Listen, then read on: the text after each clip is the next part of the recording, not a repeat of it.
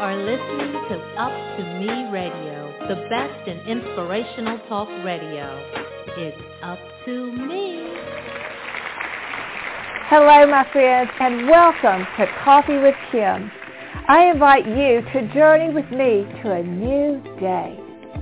I believe God has led you to this moment and this place because He is about to bring purpose and potential to your story. So join thousands of women and men from around the globe who have discovered how powerful their stories become once Christ touches them with His purpose. Don't you long to make this same discovery? Then grab your coffee, scoot in, and join me as we let God's Word reveal how every part of your past has been preparing you for this very moment. I've heard it said that the only pain worse than birthing a child is burying a child. I must admit to you right off, I cannot even imagine the agony of such a loss. I have two boys, and to have lost one of them, I don't know how you survive. But maybe I do. Maybe it's only by the grace of God. Today, you'll hear from a young couple who know this loss and finding a way to heal the wounds and the loss from this. But today you'll hear that not only are they finding a way to heal themselves and to comfort themselves, but gosh, they're finding ways to help others heal from this pain. Hello, everyone, and welcome to Coffee, Conversations of Friends of Faith to Encourage and Equip. I'm Kim Crabill, your host, and today is going to be one of the most inspiring shows that you'll ever hear. So call your friends and jump on now because you don't want to miss the story of Theo and Brittany Facinoli. You know, stillbirths, infertility, pregnancy loss, and infant loss affects thousands upon thousands every year. But yet, it's something that's so hard to talk about. Today, Theo and Brittany are finding the courage, and let me tell you, I can't even imagine the courage it takes to be able to come on air and to speak of this. But they're going to talk about their tender story of loss. But it's what they have done in the midst of this sadness.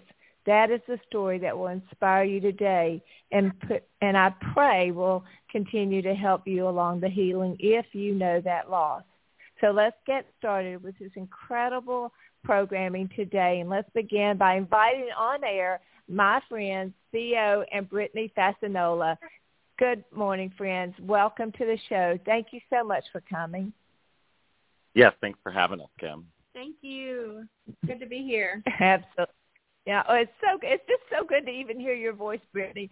She and I went through a study together, The Burdens to Blessings, and became good friends then. And you know, ever since then, I just love you all. Even though Theo and I have never met in person, I love his mom and dad so much. I mean, he's like family, right, guys? That's right.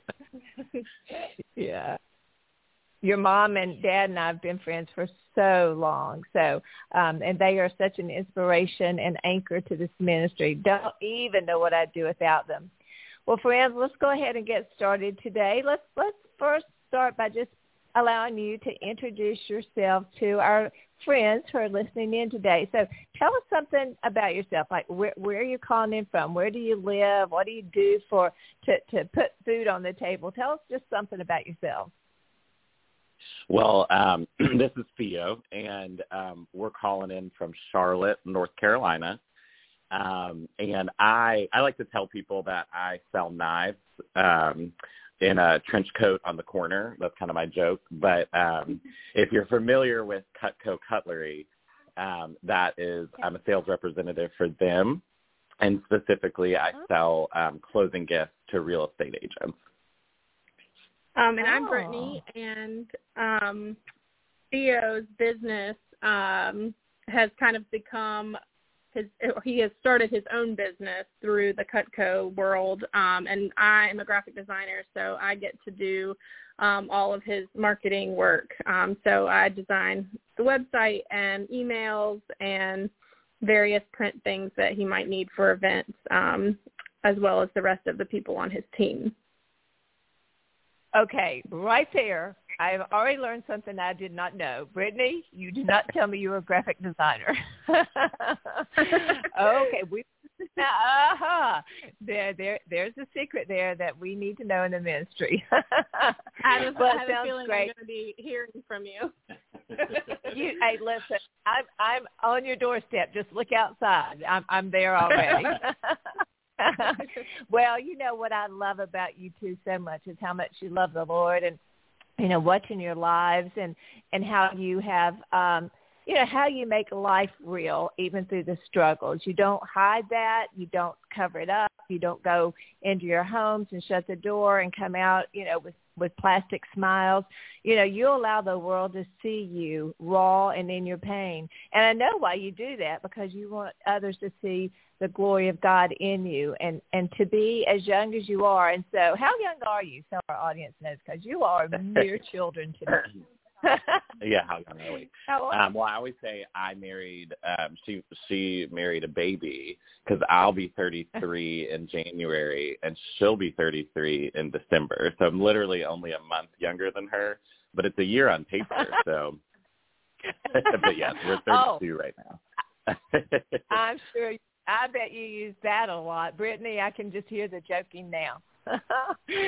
Well, you guys, can take roles.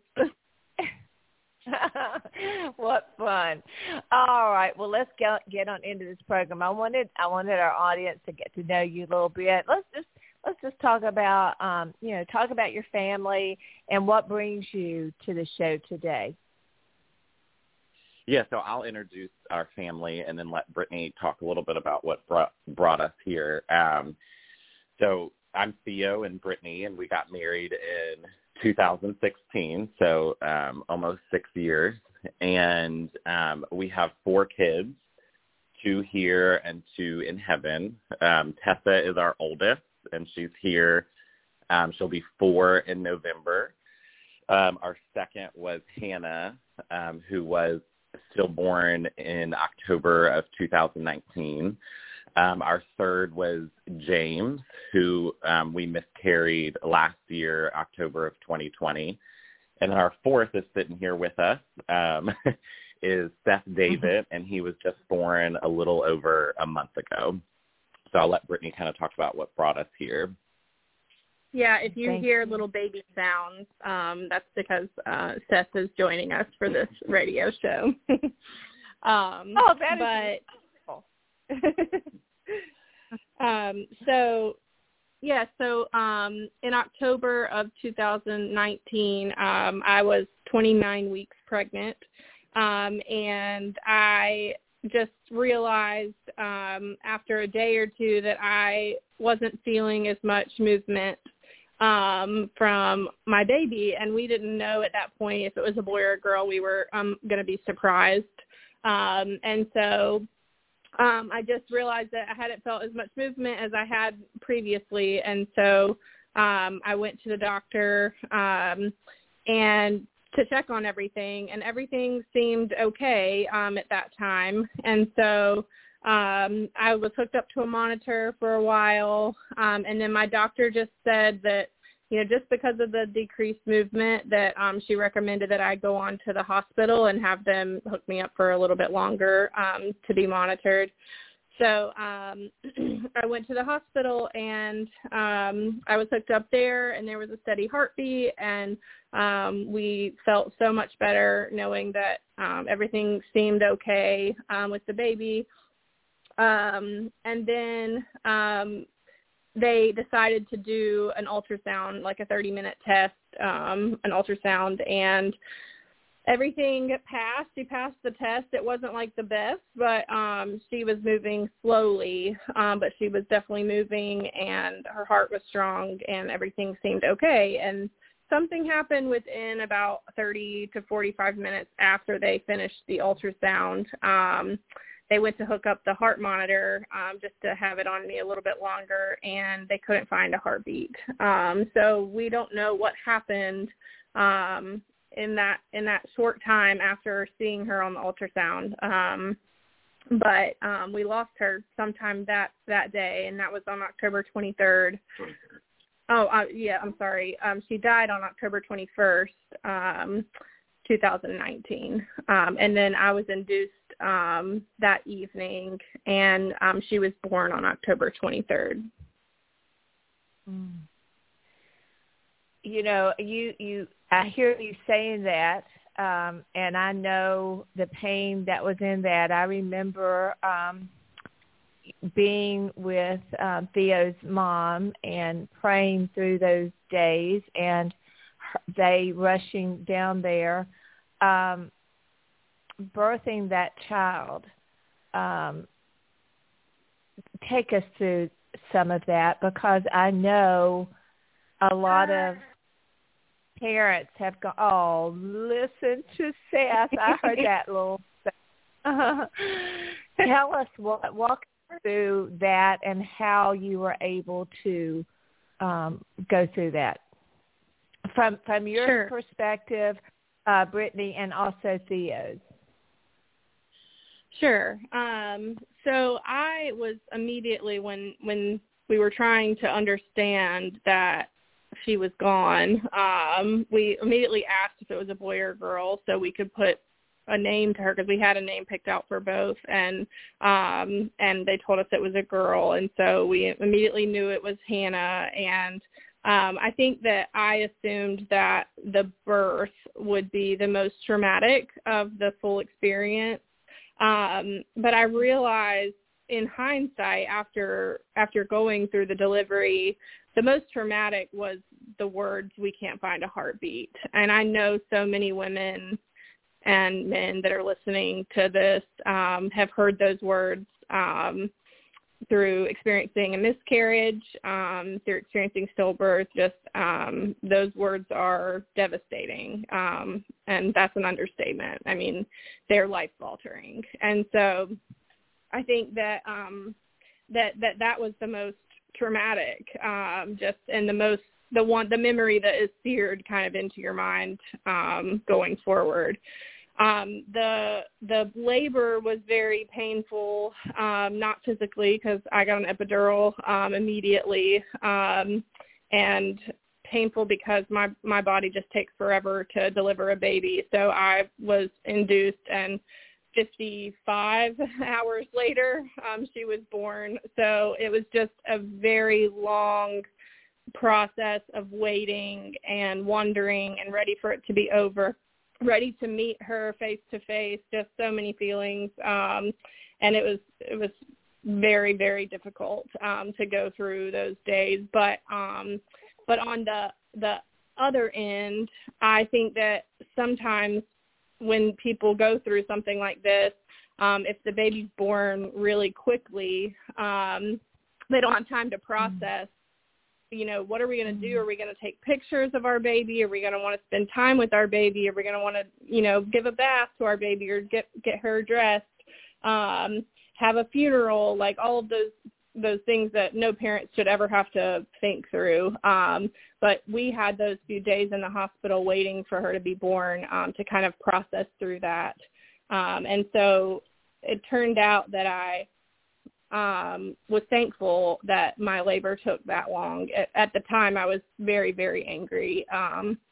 But it turned out I was actually thankful that God let us have a couple of days to process and figure out what we wanted to do. And we called a friend, her name was Kittery, and she had gone through a similar experience a couple of years before, and she actually came to visit me in the hospital in those days that I was in labor, to just walk me through some of the questions that she remembered having, and she just encouraged us to do everything that we could, take all the pictures, do all the memories, do everything, and you don't have to look at them later. If you get footprints and handprints and all of those things, those are things that you can bury them and never see them again. But if you turns out that you want them later, you can't come back to this day and do it differently. So I thought that was such good wisdom, and I was so thankful that we did all of those things. We got some really precious pictures and had some precious memories that we got to make, and that was our only time with her. So I was just so thankful that we took advantage of it in that way. So I'm going to turn it over to Theo for his perspective. Thank you, Brittany. I know this has taken a lot of courage for you to talk about, because I'm sitting here with just tears dropping off my chin, and I know Legina and Tom and anybody else that's listening. Which, by the way, I was going to invite anybody that would like to call and make a comment or to say a word to Theo and Brittany. You can surely do that on the second part of our show, and you can do that by calling 347-324-5246. Be sure and press 1. Maybe you're listening and you have a question like Brittany had, that her friend came in and answered, and I'm sure that Theo and Brittany would be more than glad to answer your question. So if you're out there and you just have a question, you can call in the last half of our show from 10:30 to 11, 347-324-5246. Just be sure and press 1. You'll go into a virtual waiting room, and I'll be alerted that you're online, and I'll bring you in. So thank you so much, Brittany. And that takes so much courage, and I just want to honor you for the courage that took. And now, Theo, because I know so many times we think about this as just the mom's hurt and pain. We know it's the dad, but it's harder for us to understand. So can you help us understand from a dad's perspective? Yeah. So, I think for me, that day, as I think a lot of husbands, a lot of dads, the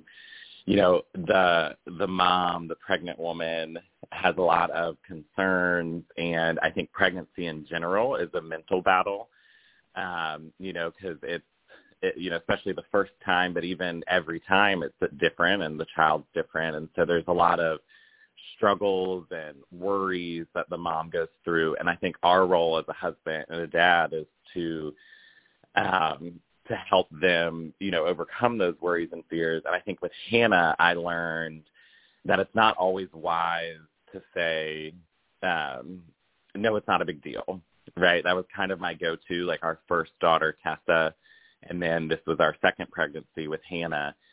My go-to, just like probably many dads listening, when Brittany had concerns, me being kind of an outsider, not being in tune with her body, most of the time would kind of just ease her mind and like, oh, I'm sure it's, nothing, call the doctor, or, I don't even think you need to call the doctor. It's fine. And so I think for me, the experience with Hannah started the night before we went in, when Brittany was kind of having those worries in the middle of the night and was waking me up. And I started with the typical reassuring her that everything would be okay. Let's just get a good night's sleep. And then in the morning, if you're still worried, why don't we call the doctor then? And I think for me, that's probably been over the last 2 years, one of those things that I wish I didn't do, right? The what if that that comes with any grief that I've wrestled with as a dad, as a husband. And even that morning when she called the doctor and expressed her concerns and then called me that she was coming in my mind, it wasn't a big deal. Nothing was, going to be wrong. And I was almost validated when we did go and there was a heartbeat and everything was fine. It was like, kind of like, see, right? I didn't necessarily say that to Brittany, but in my head I was thinking, everything's fine. And I think that for men, we can feel that way, especially with pregnancy, because it's foreign to us. So of course it's going to all work out. And so for me, it was kind of entering that loss. And so with our pregnancy with Seth, anytime that Brittany had a worry, I was like, let's call the doctor, let's just reassure you from a medical standpoint, and I don't know. Right. And I had to kind of come to grips with that through that pregnancy, that I didn't, I can't reassure because I am not a doctor, but I can reassure in a positive way. Like, let's pray about it. Let's call the doctor about your concerns, and almost validating your wife's concerns, right? Letting her listen to her body and her mind, even if it is just worry.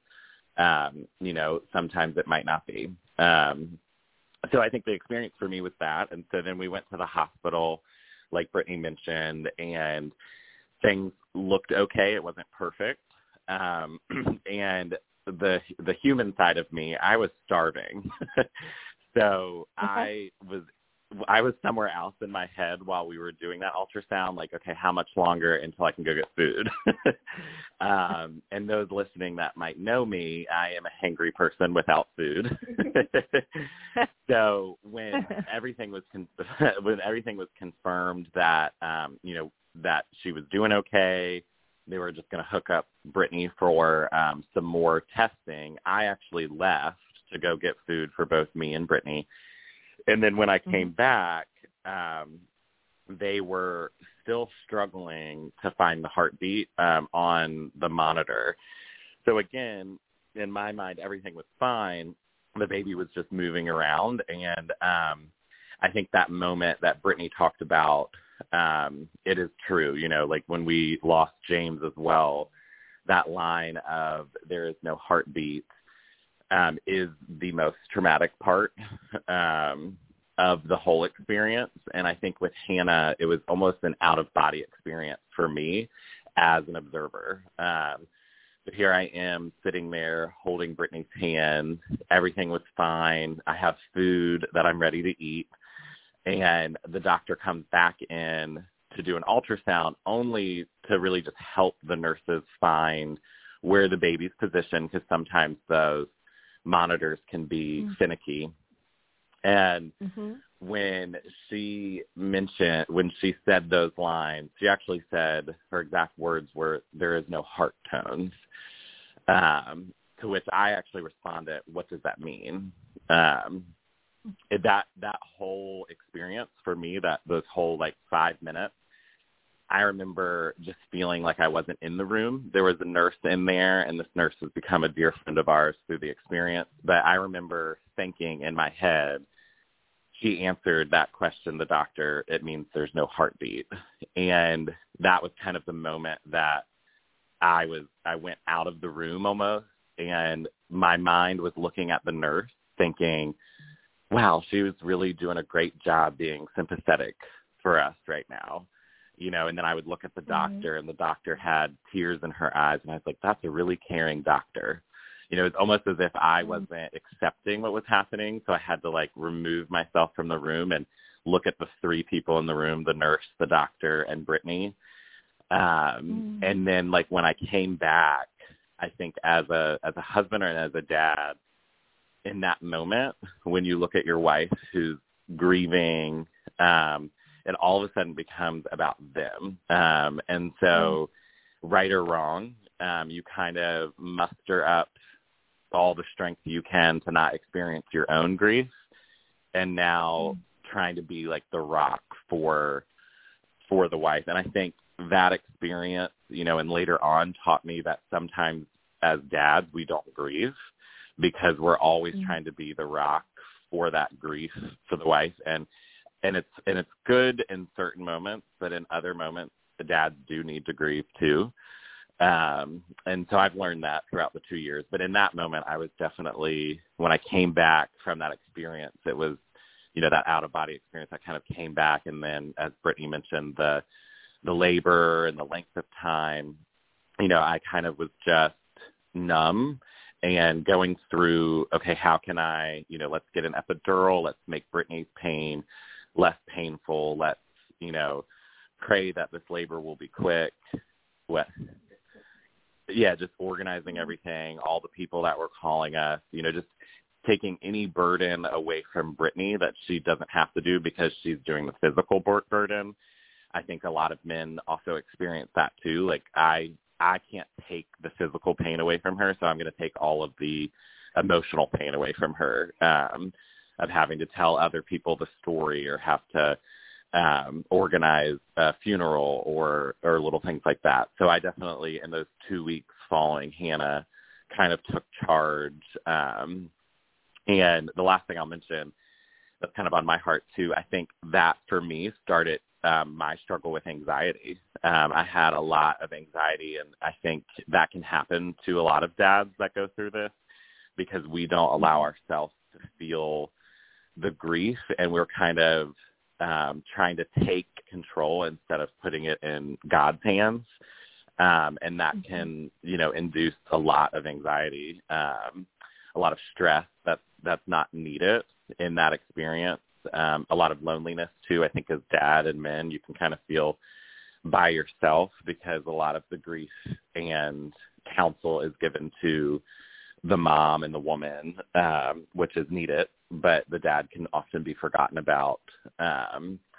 So for me, I think it was learning in the last 2 years for us how to give up that control to God. And when I start to feel that anxiety or start to feel that stress, realizing that I'm not alone, that he's with me, even if I feel like, I have to take on everything from the grief or the pain.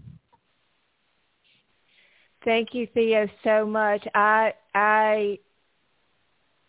know that you all have been working for 2 years to get to the point to where you can share the story, and I can't imagine still the pain. I did see some pictures of Hannah that Shug, your kid's grandmother, Legina, my friend, shared with me some of those just really sweet, tender moments that you had with her, and I think there was a special singing that you all. There was just a special time and the way that you all honored her life. I just want to hit upon something that I think is I wanted to ask you about. Tell me and tell our audience, when did you start to grieve? Well, number one, I love the way that you all instantly became a team. Brittany was doing what she needed to do. You jumped in with what you could do. So, for listeners out there, so many times, the wife will take it on and just say, I'll do everything. And then the man kind of gets lost in all that. I love how you two immediately, and I believe that's your faith. I'd love to ask you about that, but how you immediately became a team, because statistically, so at a loss like this, so many couples begin their own journeys, which take each other away from one another. So I love how you immediately bonded as a team. But then, so I'd like to ask you how much of your faith had to do with that bonding. And then I'd like to ask about when you began to grieve. But before we can do that, we're going to have to take just a 30-second break. So is that okay when we come back that you all will talk to us about how your faith brought you together as a team immediately, and then when the grief of the man actually started? Let's hit those two things when we get back. Is that okay with you all? Yeah, that works. Okay, great. Well, let's take a 30-second break, friends, and we'll be right back.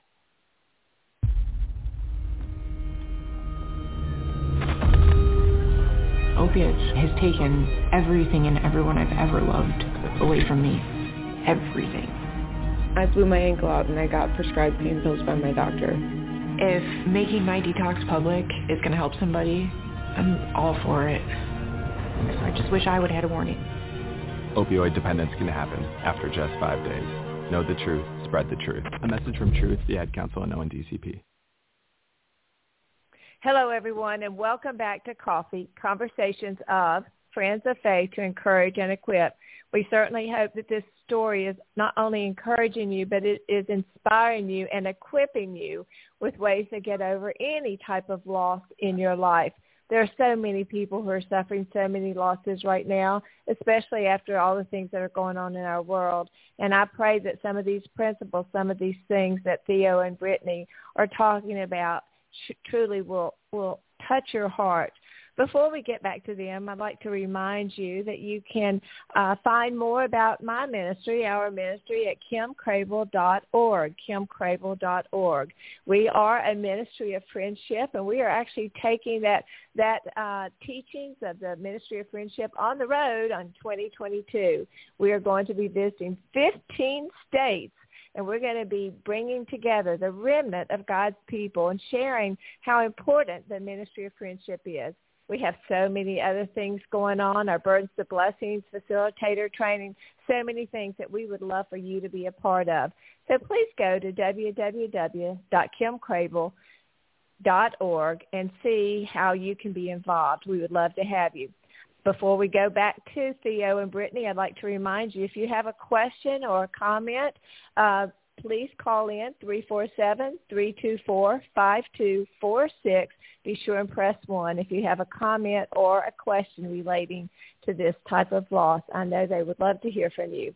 All right, now let's get back. Theo and Brittany, again, I just want to thank you so much for your courage to talk about sweet Hannah and James. And I would like to hear a little bit more about James before we conclude here. But let's get back to the part about how you two, because statistically, like I said before, statistically, immediately the mom and the dad began to go their own ways.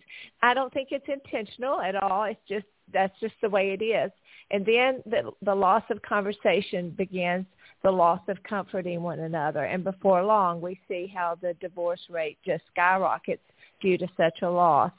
Please tell us what brought you, was it your faith? What was it that immediately caused you all to begin teamwork? Yeah, I would say for me, I felt the Lord's presence almost immediately. And Brittany would probably say the opposite. So, we immediately had people in our hospital room within an hour. Brittany's dad was the first on the scene, just like he was with our firstborn, Tessa, and that's always been a sweet memory. And her sister and just a lot of our friends. We were actually pregnant with 4 others at the same time as we were in a group of friends, and one of them actually did have a miscarriage, and then we had a stillbirth with Hannah. So those 4 couples actually were one of the first on the scene too, and which was sweet. It was very sweet to be surrounded by them and them really understand the gravity of the loss because of them being pregnant as well. And also kind of losing that opportunity to raise our kids together. So they almost grieved as well. So I just felt it from a community. Faith has always been, for me, community. Like you have the Bible, you have scripture memory, you have prayer, and you have community and some other aspects. And I typically feel the Lord's presence the most through community. And so for me, I think that's why immediately I felt him. Our pastors were there. We had 2 pastors that were there pretty much the whole 55 hours other than nighttime. So I think that brought me closer to Brittany. And our first child, Tessa, we had a really big scare because Brittany actually got preeclampsia. And so that whole labor and delivery made us a team immediately, just kind of that push and pull. She did it all naturally, 65 hours of labor. So I always say that to brag on her. She hates it. But 2 years before the experience with Hannah, labor and delivery room was kind of already that team experience that for me and for her. So we kind of knew how to do that even in the midst of this, tragedy and loss. We had experienced that fear before with Tessa, even though everything worked out. And so for me, yes, the faith kind of came immediately, and I'll let Brittany kind of talk as well.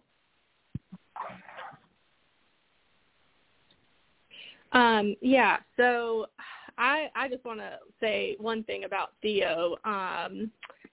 In any situation where I am sad, grieving, going through something difficult, he naturally falls into the caretaker role by default. So I know that the Lord made him that way, and then he orchestrated him to marry me, who I seem to always have something going on.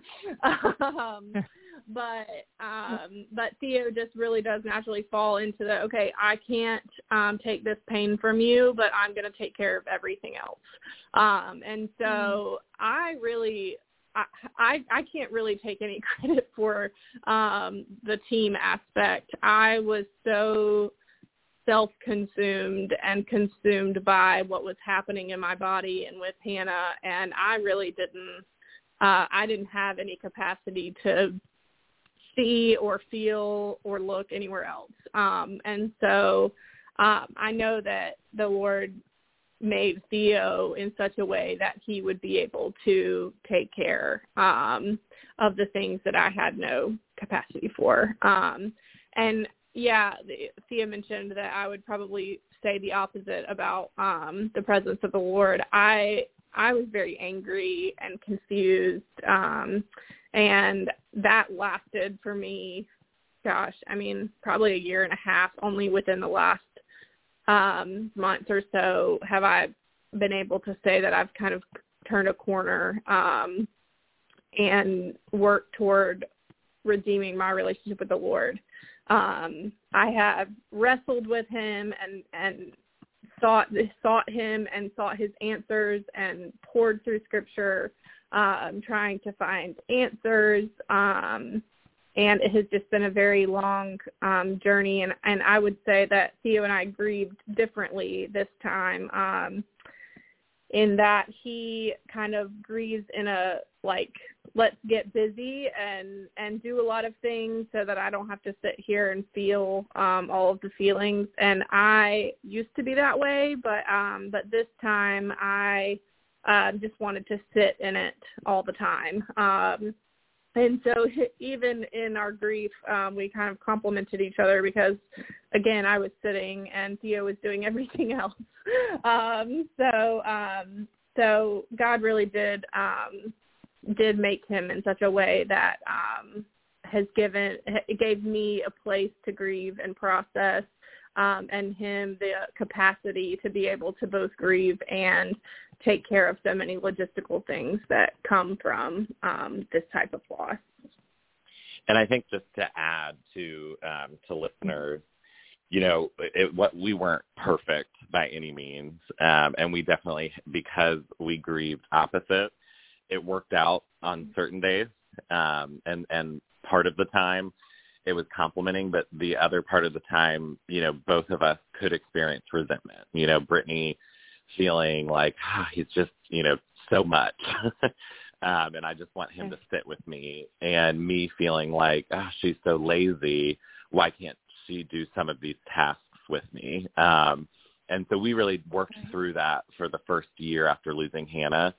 And so, and just realizing like I did need to sit sometimes, and Brittany did have to, force herself to do sometimes. And so we struggled with that too, we teamed well, but we also, over that, a lot, in that first year, but then learned how to kind of come out of that or help the other person. Like, hey, I do need you to do some things with me today. Or Brittany would say, hey, I think I just need you to sit today. Like, can we put a pause on some of those tasks? So.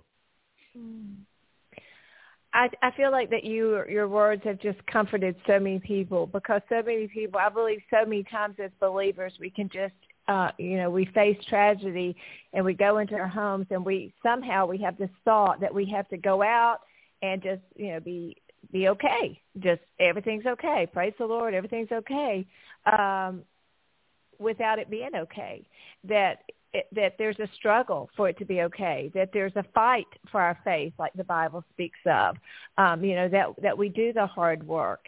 And so I just want to thank you all for acknowledging that, because I feel like that's truly where we are a comfort to other believers, is when we say, this is not easy, this was really hard, I had to put the work in. And that's what the Bible tells us to do, that we are to be faithful in our work and our daily walk with him.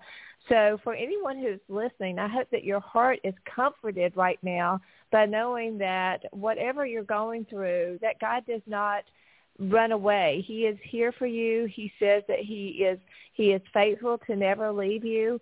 and that sometimes are going to just be a lot harder than other days. How did, in just a minute or so, because I want to get on to something else, but can you just tell us give us a couple of things that you did when the eruption would come, when you were seeing odds? Did you pray together? Did you go to counseling together? What were some practical ways that maybe our listeners could learn from today? Yeah, we did counseling with a ministry called Caleb Ministries, which we can talk about later. And then we had what we called Hannah days. And then after we lost James days. And that was kind of when Brittany would tell me, like, I think you need a day, you know. And so we got journals with her name on it, and we would write letters to her. And that really helps even now on significant days. But that first year, we wrote a lot to her. And it was just kind of journaling our grief, but also giving us a day when we felt it. So fortunately, I have a very flexible job, and same with Brittany. So I would say that was the biggest one. What about you, Britt? Yeah, I think those days were significant because what I've learned in grieving throughout my life is that we can easily push it to the side and avoid it and get busy and not talk about it, but it's going to come out somewhere. And so this time around, I think that I was much more conscious of tendency to want to push it aside.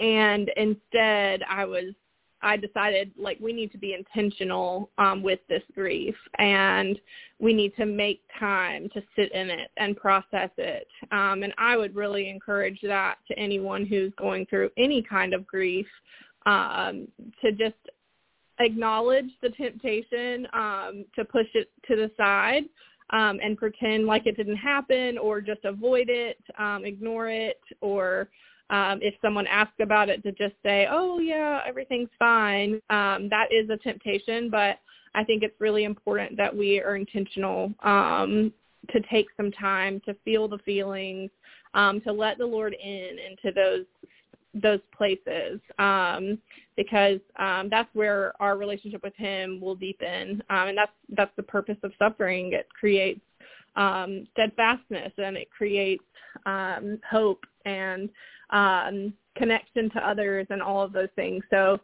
that's a place that we really need to be conscious of, to let the Lord in, the gravesite. Mm-hmm. And I think another way, practical way, especially with a miscarriage, you don't have necessarily a body to bury. And so I think, like, if you lose a parent or a friend or a family member, you always have a grave site to go to and sit, and you know, some people don't really want to go and sit at a grave site, but something that has been helpful for our family is we did bury Hannah, and so we have a grave site for her. But then also with James, we got a stone with his name on it just off of Etsy, and put the date that of the ultrasound where we learned that he didn't have a heartbeat.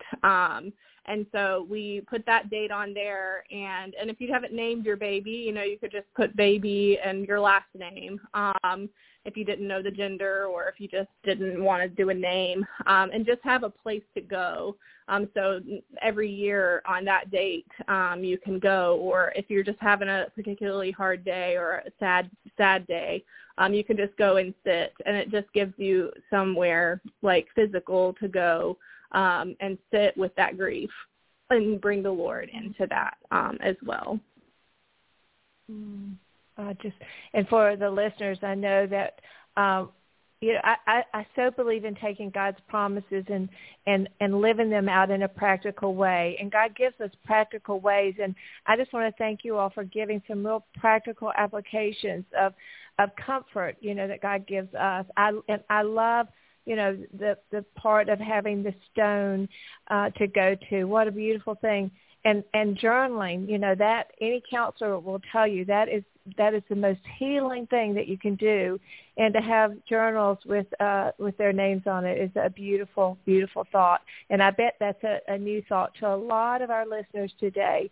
And that is a great avenue, my friends who are listening out there, to be able to get out of you what needs to get out. If we allow it to stay within us, it is going to build, and it's going to create a lot of damage and resentments and angers, and there's so much stuff that goes on in there. And we forget one of the scriptures that Brittany and Theo gave me today that is so important, Lamentations 3:22 through 24. The steadfast love of the Lord never ceases. His mercies never come to an end. They are new every morning. And journaling and getting those things out makes room for the steadfastness of God's love that Brittany so beautifully explained. So friends that are out there, and I just know, Theo and Brittany, I know that there's so many who are listening to this and who will be listening to this, that the tears are streaming, their pain is raw, and I think that you are truly doing what God calls us to do, to comfort others with the same comfort in which he has given us. And so I just pray right now for those who are listening.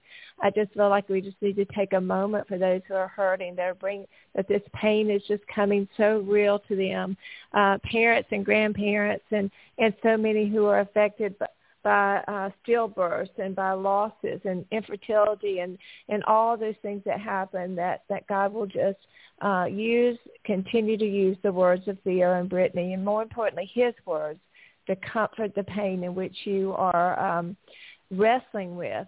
And I love how Theo and Brittany have both explained the goodness of what God can do and the struggle and the fight to fight for that faith, to continue to walk to the work. And so we'll move on. We only have about 14 minutes left, so I want to get to something, friends, that's so important, because God really does, and I truly believe this, and this is not a trite statement. This is something that is a biblical principle that God can take the deepest pains in our heart, the wounds, and he can do something within those wounds beyond anything that we could ever imagine. We don't understand the answers, and you hear where Brittany was saying, I wanted answers. I wanted to know why. Sometimes, and I'm sure she has told us this, sometimes we don't know the whys, and we go on with whatever, God, what would you have us to do? One of the quotes that I've heard so often is, grief is love that has no place to go. Grief is love that has no place to go. Well, I want to finish out our program today talking about how Theo and Brittany have found a place to not only honor Hannah and James, but also to help other grieving people with something that they have done.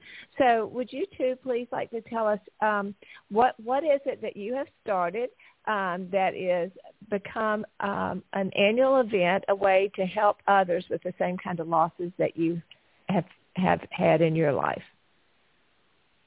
So we started what's called Out of the Ashes 5K and 3K walk.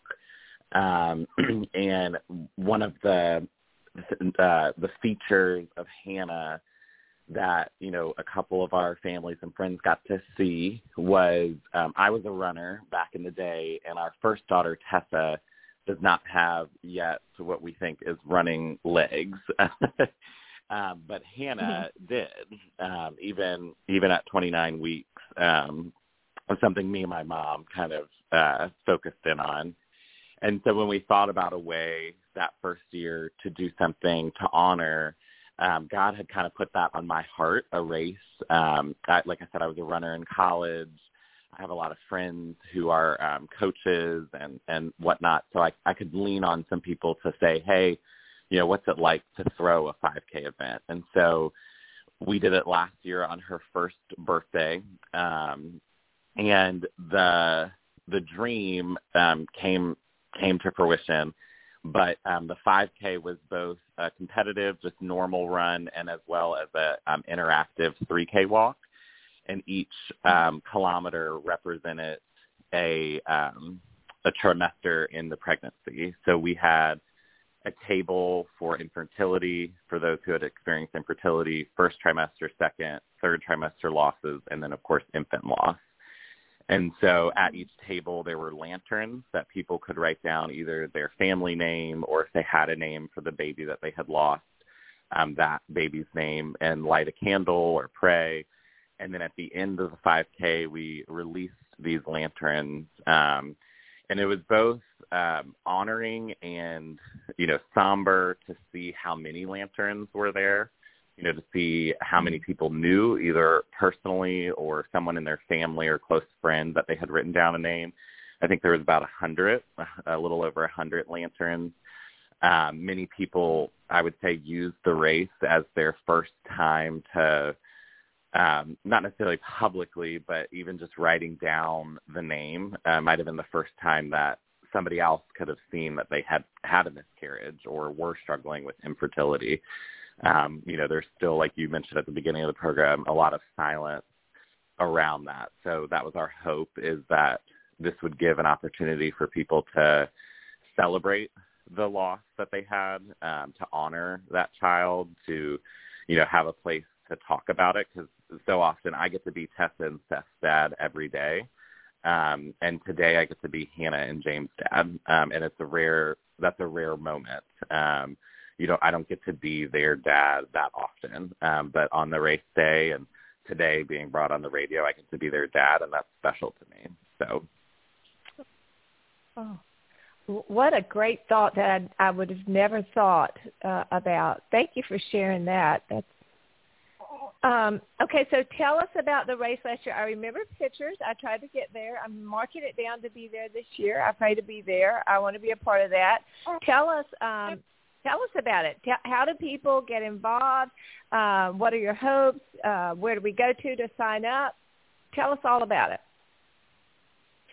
Sure. Yeah. So, luckily, again, not coincidence, but definitely providential that God gave Theo a vision and gave me skills in graphic design. So as a team, we've been able to create a website and a Facebook and Instagram page, or actually I think just Facebook for now, and all different kinds of materials, and then all the things that we would need for the race, like T-shirts and flyers and signs to put up around the neighborhood. And so, when we first started this idea, it was Theo's idea. I came around to it much, much, much later. I was very overwhelmed by the thought of a 5K. I was like, why don't we just do like a walk around the neighborhood, and it can be, something really small, and it can be. And I just want to also say and acknowledge that people do not need to do a 5K to honor their baby. And I just want that to not be what you leave feeling guilty or feeling overwhelmed by, this being the only way.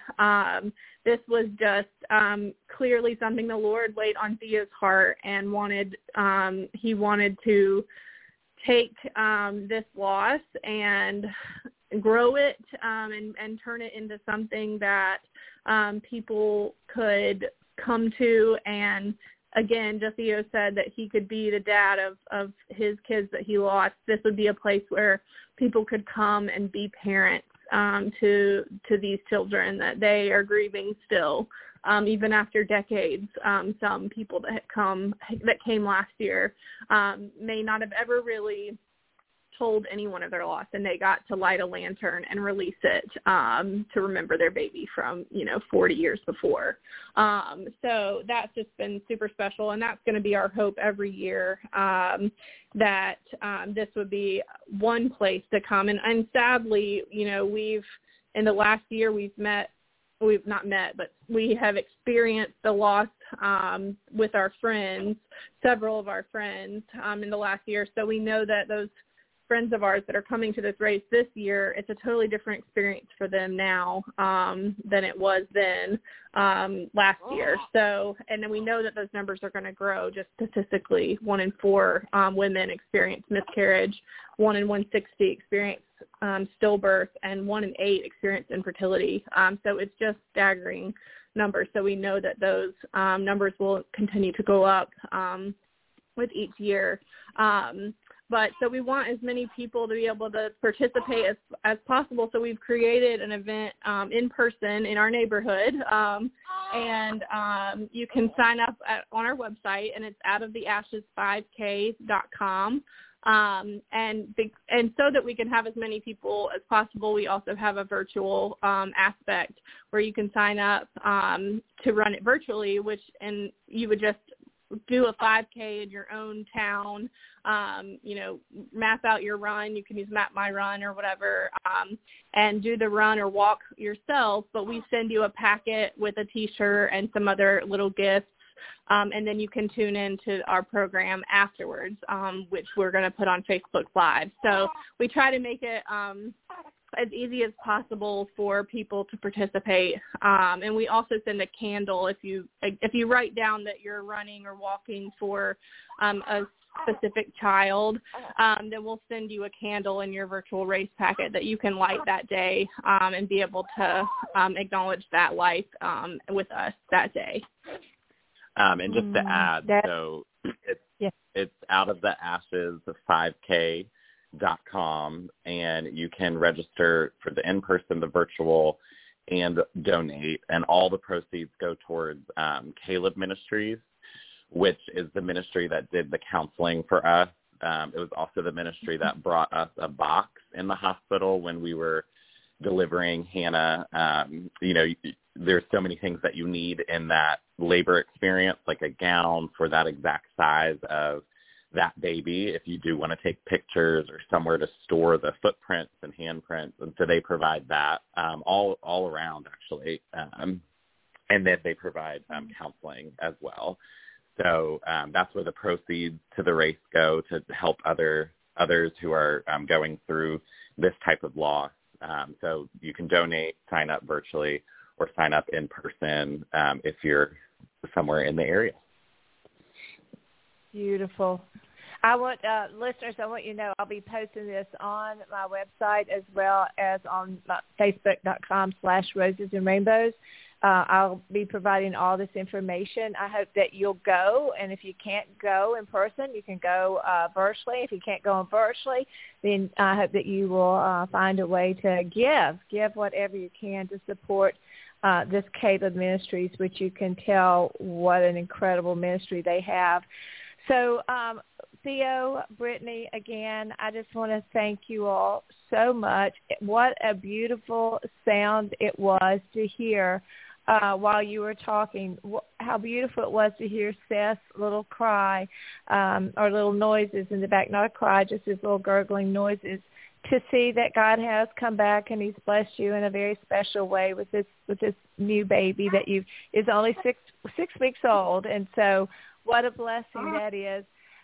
We have about a minute left. I'd like for you all, if you would, I want you to speak to those who are listening today who are just raw with this. What would be your word of encouragement in the midst of their loss? Maybe their loss was 30 years ago. Maybe it was 3 days ago. Maybe they're just finding out. What would be your word of hope to them today?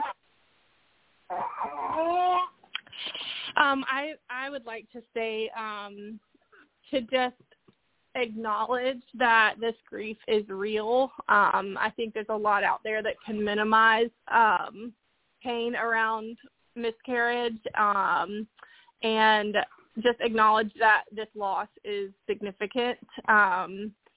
Losing a child is losing a future, and so there's a lot that you'll experience in your future that you'll remember, how old your baby would have been, or just what your baby might have looked like, or what they would have come to be. And so I think just acknowledging the grief and the significance of the loss.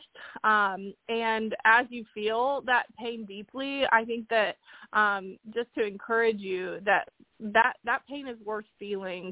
You're honoring this life by feeling that pain, and letting yourself feel that is really healthy. I think that there is a balance, obviously, and I think that it's important to also just take some time to share with family, with friends, people at your church, a pastor, a counselor.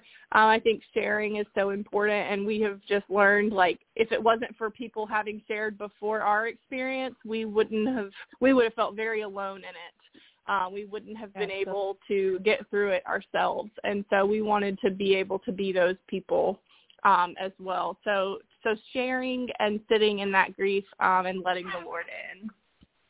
And I we're would going to just have say, to end it. Oh, sorry. We have about 30 I was seconds. Say, name the baby and speak of them often, even if it's just to the Lord. Oh, I love that. Thank you. Thank you all so much. We'll have to come back after the race to see how it was. Listeners, thank you so much for joining us for coffee. May you be comforted in the same way that God has comforted Theo and Brittany and continues to comfort them. Thank you so much for joining us right here on Coffee. We'll see you next time. Goodbye, everybody. To learn more about Kim's books, teaching materials, or to invite Kim to speak at your event, please visit kimcrabill.com.